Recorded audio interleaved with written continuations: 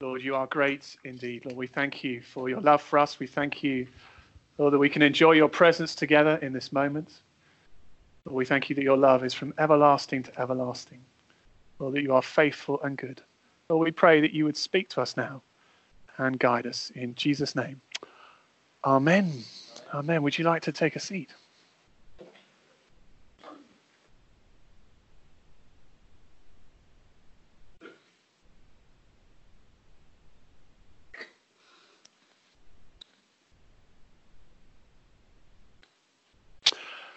Well, welcome back.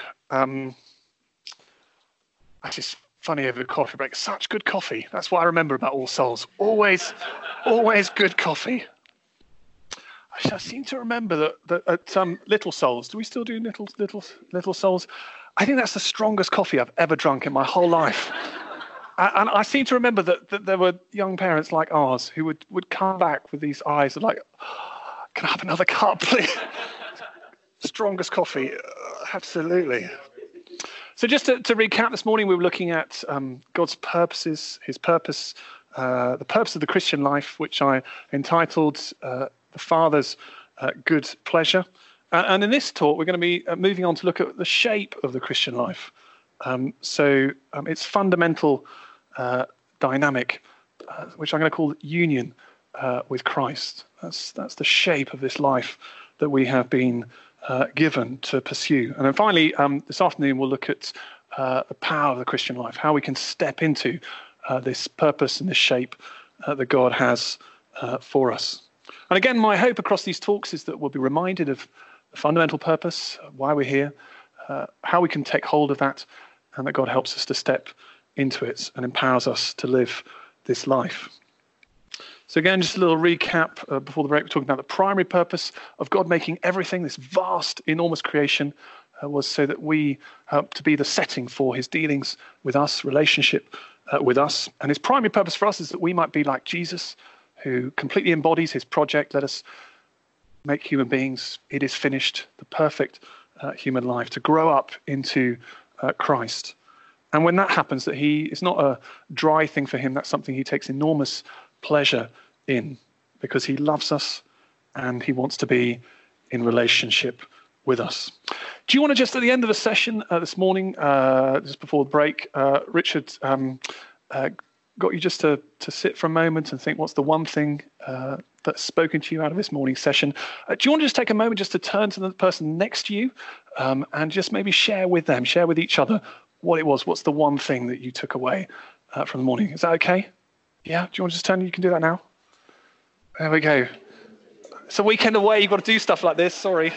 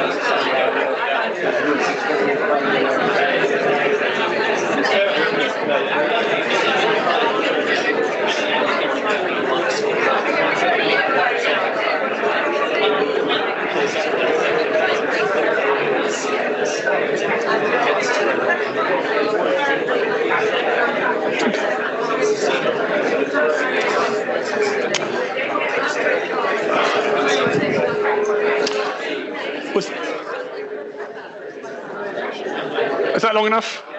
Do you all get a go? Oh, that's loud. Is that okay? Great. Well, I take confidence in the fact there wasn't stony silence, unless you were actually talking about how great the coffee was. So this second talk is an exploration of the shape of the Christian life, which I've summed up as union with Christ. In other words, the shape of the Christian life is an identification with Jesus in his death, so he can manifest his resurrection power in us. It's an identification with him in his death, so that he can manifest his resurrection power in us. And we're going to see that takes place not on some super spiritual plane, but it takes place in our ordinary, everyday lives. And how it comes is from living in a relationship with him, of listening and asking, and how he makes his own life in us as we do that. And as he himself loved us and gave himself for us, he enables us to give ourselves to him and to others. And then we're going to have a little time to pause and reflect at the end of the session. Is that okay? Good. So before the break, we looked at those crucial junctures where in John's gospel, the Greek word for human being, anthropos, crops up. The man in the pool at Bethesda, I have no anthropos to get me into the pool to be healed. And Pilate pointed Jesus saying, here is the man, here is the anthropos. And then Jesus on the cross, as the kind of echo of this, let us make human beings, saying, it is finished. The perfect human life, and that in him we can walk into that. And Paul, in his second letter to the Corinthians, chapter 12, verse 2, he says, I know a person, anthropos again, I know a person in Christ talking about himself. It's a passage in which Paul is against his better judgment, talking about his own spiritual experiences. And in other words, Paul is describing himself as someone who has found the secret of how Jesus gets you into the pool, how we can be healed, saved, how we can be like Jesus, fully human, how we can find this purpose that God has for our lives, to be like Jesus, his good pleasure.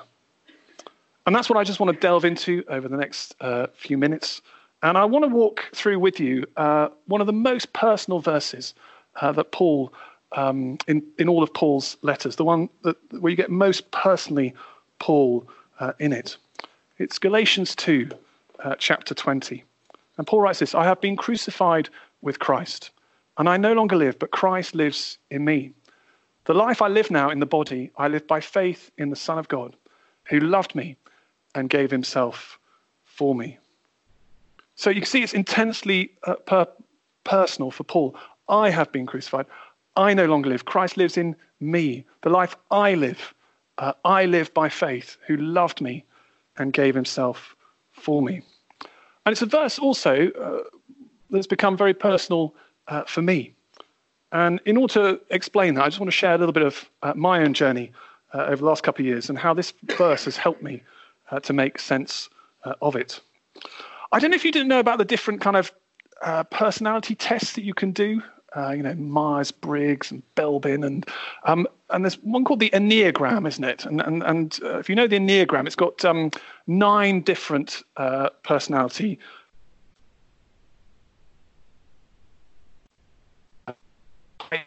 Knowing laughter, I don't take it as a judgment. And the fundamental characteristics of type 3 personality is that if there is a rosette going, if there's an opportunity to be recognized as the best at something, you want that rosette. Even if you're not at all interested in the underlying activity, as soon as you hear that there's a rosette going, then you're interested. And in my life in many ways has been one long pursuit of rosette after rosette, whatever was on offer.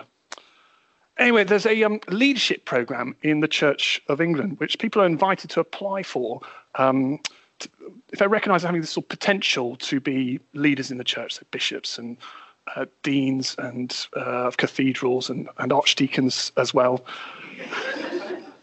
And the way it works is that the bishop sort of selects a couple of people and then sort of nominates them to this sort of central panel. And then there's kind of a quality control process. Most of the people who are nominated then go on to this program, but there's a quality control process. Anyway, about 2.5 years ago, my bishop got in touch with me and said, I'd like to put you forward for this program. Big, fat rosette. Actually, it's not that I found out about it then. I knew about it. And if I'm honest, quite a lot of what I was doing in my life and my ministry up to that point had got bent out of shape by thinking, well, will that help or hinder to get onto this program? But when I got the message from the bishop, I just went into overdrive. Poor Richard pored over successive drafts of my application. I obsessed about the questions and what they would be and so on. And by the end, it was absolutely a complete ordeal. And then I went to it. And then one day after that happened, I was sitting at my desk and the email came through from the bishop who ran the scheme. And I had this overwhelming sense of apprehension. So I just stepped away from my desk for a minute. I don't really know why. And I actually sat and read a psalm.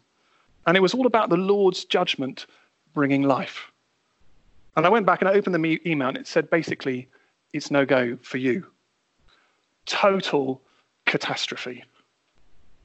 Big fat rosettes, but none for me. And for about half an hour, I was completely at sea. Do I even want to do this anymore? And then it just came to me. I just saw that it was from the Lord. I saw that it was a judgment on what my life and my ministry had become. The way I had more or less abandoned personal prayer in my life. The way I was lording it over Charlie and the girls. And that I had ceased really in any real sense to walk in the fear of the Lord. And all I can say is that it has transformed my life. Now the only rosette I want is Jesus Christ. He is all I want from life. And the thing that's embarrassing about telling that story is not to have had some knockback. The embarrassing thing is that to recognize in retrospect that something so trivial had become so important to me. And unless you're me, it's probably hard to see why this is such a big deal. Many of you have probably experienced much more difficult knockbacks, painful, perhaps even terrible losses. A few weeks ago, I was interviewing a member of our congregation who went blind 15 years ago.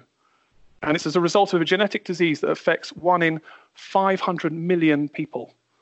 So there are 14 people in 4 families in the world.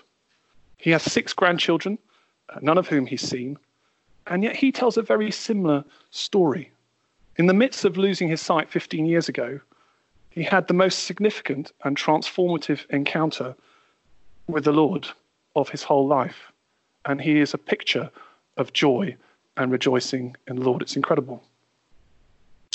So about 6 months after the episode with the leadership program, I attended a 3-day theological conference in Oxford. And the theme of the conference was the person of Jesus Christ. And it was quite a small conference, probably about 150 people. And the old Archbishop of Canterbury, Rowan Williams, if you remember him, he was there. And he was mostly sitting in on the different lectures, but he summed up at the end. And basically, if you're at a theological conference like that, and Rowan Williams is there, he's like the Fonz, if you remember the Fonz. One speaker stood up and they said, oh, it's amazing to be speaking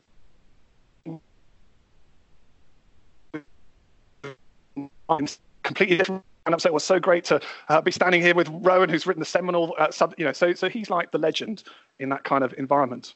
And at the end of the 3 days, he stood up at the end and he summed up the whole conference of 3 days, all these theological papers, an hour, no notes, this beautiful panorama of the person of Jesus Christ. And everyone was in awe. And then at the end of all, he said one thing that really stuck with me. He said, the person who knows no theology at all, but sincerely follows Christ, knows more about him than we have everything we've said in these last 3 days. And because he's Rowan Williams and they're theologians, they all took it on the chin and sort of nodded and said, of course. It's not about knowing a lot about Jesus. It's about being united to him. That's what this life is about. And through that conference, there were loads of different verses that jumped out where Paul is describing the fact that he's found this secret of being a person in Christ, this being united to him in his death so that he might manifest his resurrection power in him. But the verse I kept coming back to again and again in that conference and afterwards was this Galatians 2:20, and particularly the first part of it. I have been crucified with Christ, and I no longer live, but Christ lives in me. And I kept thinking for months after that, what on earth does Paul mean? I mean, obviously, in one sense, he's still alive, isn't he? He hasn't really. But what is he talking about? What is this? I no longer live, but Christ lives in me. And the context in Galatians is that Paul has been talking about everything that he has given up, his former life in Judaism. And chapter 1, he says, I was advancing in Judaism beyond many of my age among my people, and was extremely zealous for the traditions of my fathers. In other words, he had a lot invested in that life. But then in the immediately preceding verse to Galatians 2:20, he says, through the law, I died to the law. So something in him changed. And then verse 20, I've been crucified with Christ. I no longer live, but Christ lives in me. And essentially, I think what Paul is saying is that as we unite ourselves to Jesus in his death, so he makes his life in us. It's kind of abstract, so I'll try and unpack that a little bit.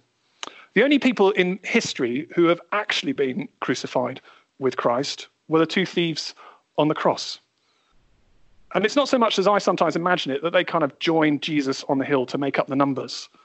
It's the contrary. He joined them. I mean, they were condemned. They were going to die anyway. But it was Christ's choice to enter into that death alongside them. It's his choice to join us in that death. And we have the choice about whether to join ourselves to him. You remember one of the two who were crucified alongside him hurled angry insults at him. But the other one reached out to Jesus and said, Jesus, remember me when you come into your kingdom. And people often say, don't they, that's terribly unfair. You know, the man was able to obtain salvation right at the last minute. But actually, I see the courage. I see the courage in that. To acknowledge a whole life lived against God, and at the last, to repudiate it utterly, your whole life, and to throw yourself by faith on the mercy of Jesus. So he saw in that moment that Jesus' death, undeserved and freely chosen, was for him. And he joined his own death to Jesus. Remember me when you come into your kingdom. And the glory of the gospel is encompassed in that reply, isn't it? I tell you the truth. Today, you will be with me in paradise. It's a word of such tremendous grace. It's a burden freely taken, a sentence gratuitously lifted. It's a word of indescribable love, spoken out of the depth of Christ's assumption of our anguish, our suffering, and our death, which is properly ours, but it's born of a desire in him for us to know him and be with him forever. And of course, it's a word of indestructible hope. Today you will be with me in paradise. If we believe in him, if we trust in him, if we unite ourselves to him, even in his death, most inexplicably, we are permitted to share in his resurrection now and for all eternity. And the place where Paul unpacks this dynamic most clearly is in Romans chapter. His letter, Paul has been explaining how through Jesus' death on the cross, God has forgiven all our misdeeds, past, present, and future. And the way that we appropriate that forgiveness is by faith in Christ. And in case you might ask, and many people do, why does it matter then how we live as Christians? If we're forgiven for all that we do, or as Paul puts it, what then shall we say? Should we continue in sin in order that grace may abound? And the answer Paul gives is, in the original Greek, is not very easy to render in the English. It's variously translated as by no means, God forbid, no, certainly not. My favorite is the J.B. Phillips translation. Should we continue in sin in order that grace may abound? What a ghastly thought. And Paul has two steps in his argument. First, Christ died to sin, so that's the first leg. In other words, he lived the perfect life of love. That's what we were looking at before the break. And secondly, we died with Christ. He died to sin, we died with Christ. And if both those things are true, then it follows that we died to sin, that we can share in this life. The point Paul is making is a bit like this. Imagine this Bible. And imagine you and I are this piece of paper, and Jesus is the Bible. And what Paul is saying is that we are in Christ. In Christ, we're in him. We're united to him. And so what that means is whatever happens to the Bible happens to the piece of paper as well. In other words, that as we have died with Christ, so we will be raised with him. But the key thing is that identification, that being united with him. Watchman Nee was a Chinese Christian who lived and worked in the first half of the 20th century, and he was imprisoned in the end of his life by the communist government. And he wrote this: "I remember one morning, the morning was a real morning, and one I can never forget. I was sitting upstairs at my desk, reading the word and praying, and I said, 'Lord, open my eyes.' And then in a flash I saw it. I saw my oneness with Christ. I saw that I was in him, and that when he died, I died. I saw the question of my death was a matter of the past and not of the future. And I was just as truly dead as he was, because I was in him when he died. The whole thing just dawned on me. I was carried away with such joy at this great discovery that I jumped from my chair and cried, 'Praise the Lord, I am dead!' I ran downstairs and met one of the brothers helping in the kitchen, and I laid hold of him. 'Brother,' I said, 'do you know that I have died?' I must admit he looked puzzled. Oh, it was so real for me. I longed to go through the streets, shouting the news of my discovery. From that day to this, I have never for one moment doubted the finality of the world. I have been crucified with Christ."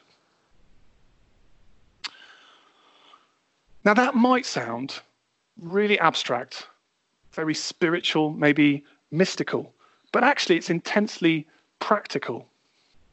Paul goes on in this verse to say, "I've been crucified with Christ. I no longer live, but Christ lives in me. The life I live in the body, I live by faith in the Son of God." So the life I live in the body. What Paul is talking about is that this happens not on some super spiritual plane, but it happens in the context of our ordinary everyday lives, this dynamic of union, of dying and rising with him. You know, at the extreme, and this is the extreme, you see this dynamic of death for life, even in the ultimate sacrifice. The Orthodox theologian John Baer points out that that quotation from Irenaeus of Lyon, "The glory of God is a human being fully alive." Actually, in Irenaeus, that's written about the martyrs, the early church martyrs. The glory of God is a human being fully alive. And one of those, Ignatius of Antioch, when he was writing to the Christians in Rome, and he was being transported to his execution in Rome, and he was urging them not to bribe the authorities to keep him alive. And he wrote this to them: "It is better for me to die in Christ Jesus than to be king over all the realms of the earth. I seek him who died for our sake. I desire him who rose for us. Birth pangs are upon me. Suffer me, my brethren. Hinder me not from living. Do not want me to die. Suffer me to receive the pure light. When I shall have arrived there, I shall be..."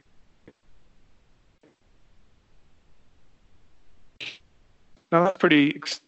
But the sphere where this all happens, as I said, is in our ordinary everyday lives. Paul says, "The life I now live in the body."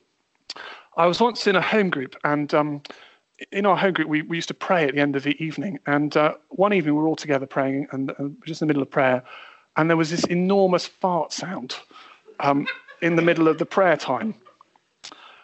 And there was kind of like a bit of an awkward silence. And then, you know, being British, we just sort of ploughed on. So we kept praying, but then there was an absolute ripper. So we just opened our eyes and looked around, and people were like, "Okay, come on, who was that?" Massive long silence, you know, no one owning up, really, really awkward. And then after a while, my friend who was next to me said, "Sorry, guys." It was me. We're like, "Oh, it's so gross. Oh, that's horrible." Anyway, there was a guy who'd come to the home group that evening, and once my friend had said that, he piped up and said, "Actually, it's me." And he had a remote-controlled device that made a fart sound, and he put it under like one of the other chairs. And so he was setting it off every so often. But what about my friend who owned up? I think that's one of the most incredible acts of Christian discipleship I think I've ever seen. It's so Christ-like, isn't it? To assume the guilt and the shame for others. But that's where it all happens. That's where it all happens. It happens in the nitty-gritty of our lives.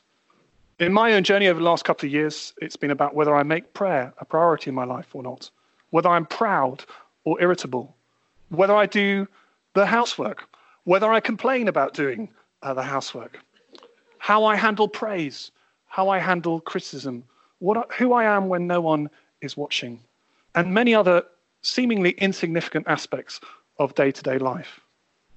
And the main obstacle to union with Christ that I find in my life is that I carve out areas of my life, and I think of them as being for me. In Revelation chapter 3, verse 20, Jesus says, I stand at the door and knock. And the question that immediately arises is, what's he doing at the door? And who put him there? The challenge in living this life in union with Christ is to try and root out those places where we have put Christ at the door and said to ourselves, this is for me. It might be a sense of our own abilities, accomplishments, efforts, my intelligence, my looks, my personality, my work ethic, whatever it might be. Or maybe you recognize this pattern. You feel like you've had a hard day, you've really been through it, and then the thought forms in your mind, and now finally, something for me. In my experience, nothing but bad things grow in those places because we're shutting out the life that Jesus wants to bring to us. So how do we counteract this? How do we cultivate this union with Christ? Paul goes on and says, the life I live in the body, I live by faith in the Son of God. The essence of this union is faith. It's a living relationship, and it has two pillars, listening and asking. The Greek word that's translated faith there can equally be translated faithfulness, faith or faithfulness. So faithfulness, listening to the Lord, finding out what he wants, and faith, asking the Lord, seeking his help, listening and asking, listening and asking. Some of you might know the Pray As You Go prayer app. It's put out by the Jesuits in this country. And it took me a long time. It's a sort of prayerful way of praying the Bible. It took me a very long time to get on board with it. Richard recommended it to me probably when I was a curate, but I've only really recently started to engage with it. And it's got this pattern in it of listening and asking. Like in the purest form, you might ask the Lord, what passage should I look at today? And then you might take the passage and you note down the things that strike you, listening. And then you make a request for grace, it's called. Based on what you've read, you ask for something. Lord, help me with this today. And then you read the passage slowly, engaging with it, allowing God to speak to you, listening. And then you finish by speaking to the Lord, asking. And then he might say something to you, listening and asking. It's like breathing. Breathe in, listen. Breathe in, correct. Breathe in, breathe out, ask. But I don't know about you, but I find I swing between those two extremes. At times I can be full of expectancy, full of asking. I'm completely sure the Lord will answer my prayers, even in the face of considerable obstacles. And at other times I can be fully resigned to the Lord's will, for good or ill, full of listening. But I'm not sure I'm both of those at the same time very often. And great faith is being able to hold those two together. That the Lord is able to do everything, but you don't have to do anything. It's recognizing that he has authority over every situation in my life, but he also has authority over me. Over the last year or so, I've been enjoying reading the 18th century revivalist and founder of Methodism, John Wesley, and his diaries. I think at various points in this process, Charlie's been a bit worried that I've become overly obsessed with him. Sorry. But one of the things I find very striking about his diaries is the incidents that he records. On the one hand, you have these accounts of his triumphs. Thousands turn up to him in all weathers. The way people's lives are transformed, the extraordinary, often physical reactions of people who hear him speaking, the miraculous escapes. He falls off a horse and is completely unscathed Or there's a group of people try and drive a bull through the crowd to stop them from listening to his preaching. But the bull is miraculously diverted onto a different path. So there's incredible triumphs. But he also spends considerable amount of time, and sometimes unusual amount of time, looking at the accounts of people, Methodists, close to their death. And you would have thought that wouldn't really fit with his theology. It would all be about healing. Why aren't they healed? But sometimes he focuses, even in these very tragic circumstances, on the consolation that they find from the Lord in their final hours, their trust in him, their endurance to the end. So he holds those two things together, the asking and the listening, listening and asking. And you get a sense of those two in the covenant prayer, which the Methodists still pray, John Wesley's prayer. It goes like this: I am no longer my own, but thine. Put me to what thou wilt, rank me with who thou wilt. Put me to doing, put me to suffering. Let me be employed for thee, or laid aside for thee, exalted for thee, or brought low for thee. Let me be full, let me be empty. Let me have all things, let me have nothing. I freely and heartily yield all things to thy pleasure and disposal. And so faith is living in that gap between what God can do and what he chooses to do. And the challenge for us is that it involves giving up control. But the good news is that as we do, that's when Christ makes his life in us. So the verse can also be translated, I live by faith or faithfulness of the Son of God. In other words, I live by Jesus' faith or faithfulness. And as we give up control in this way, then he makes his love in us. Paul finishes finally by saying, the life I now live in the body, I live by faith in the Son of God, who loved me and gave himself for me. And so as we give up control in our lives to be united to him, it's his own self-giving love that he puts into us. So we can give ourselves away to others and to him and be replenished with this self-giving love. Just before the episode with the Church of England leadership program I was telling you about at the beginning, I read a biography of another former Archbishop of Canterbury. I'm not obsessed with Archbishops of Canterbury, but Robert Runcie, who was Archbishop of Canterbury, I think, in the sort of 80s. And in the autobiography, there are two friends of Runcie's. First, there's a friend called Gareth Bennett. And through the autobiography, Gareth Bennett is consumed by the prospect, repeatedly deferred, of kind of promotion in the Church of England. Until finally, very tragically, he took his own life in very tragic circumstances.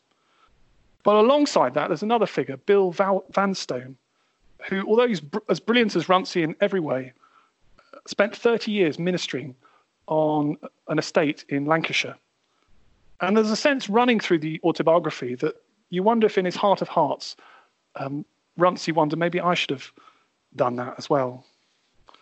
A little while later, a friend of mine, totally unconnected from this, directed me to a beautiful little book by Vanstone.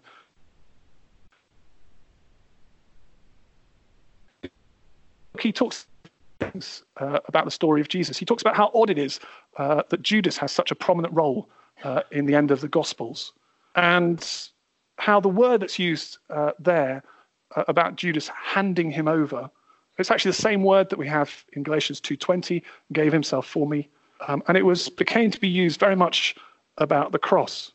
So, for example, he was handed over to death for our sins and raised for our justification. And then he points out how in the Gospels, there's this change in tone the moment Judas betrays Jesus. Like in Mark's Gospel, before that point, Jesus is charging around the point. There's lots of verbs. They're all active verbs. But from the moment he's handed over by Judas, every verse is in the passive tense. Every verse connected to Jesus, every verb connected to Jesus is in the passive tense. And passive is the same root word as passion, Jesus' passion. He hands himself over. That's the essence of his love. He gives himself. He hands himself over. And that's the essence of love in our lives as well. So as we do the same in our lives, as we, hand ourselves over to God and to others, then we come to understand at a deeper level what he has done for us. As we experience that, we understand him better. And then he replenishes us with his love. I have been crucified with Christ. I no longer live, but Christ lives in me. The life I now live in the body, I live by faith in the Son of God, who loved me and gave himself for me. As we come towards a close, I'd love to give you an opportunity just to, again, a bit like we did after the morning session, just kind of reflect on, are there some areas in your own life where this connects, where, maybe you need to lay some things down, or maybe open yourself. Maybe there's an area that you're just closing off from him. And what we'll do is we've got a track we're going to play, Bru's going to play. It's a few minutes. And just encourage you just to sit, listen to words if you like, and just ask the Lord, what would you like to say? And just listen to what he says. Is that all right?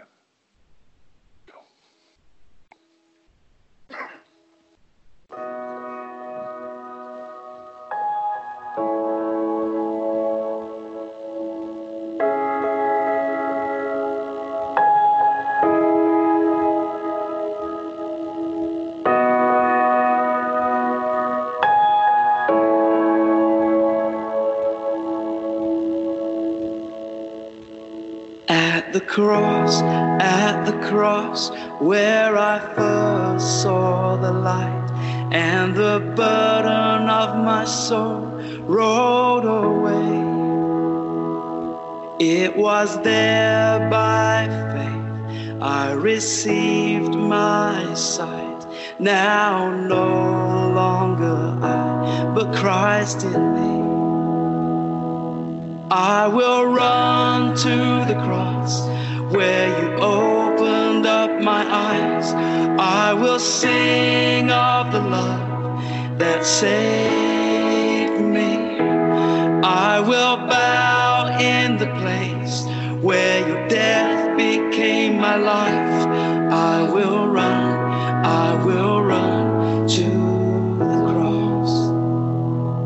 Oh, how endless the hope, oh, how empty the grave, and the joy of a stone rolled away. It is there by grace I am raised to life. Now no longer I, but Christ in me. I will run to the cross where you opened up my eyes. I will sing of the love that saved me. I will bow in the place where your death became my life. I will run to the cross. Yes, I will run to the cross.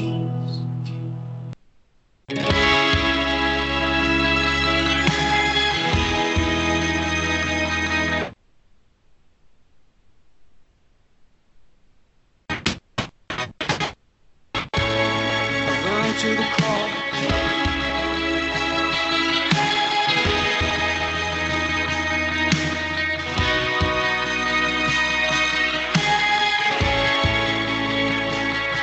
It is no longer I, it is Christ who lives in me. Christ who lives in me. Christ who lives in me. It is no longer I, it is Christ who lives in me. Christ who lives in me. Christ who lives in me. It is no longer I, it is Christ who lives in me. Christ who lives in me.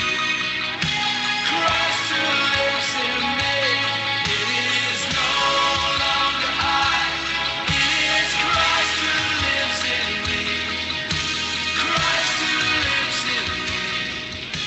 Christ who lives in me. Shall we pray? Father, we thank you that you sent your Son, Jesus, to be our life.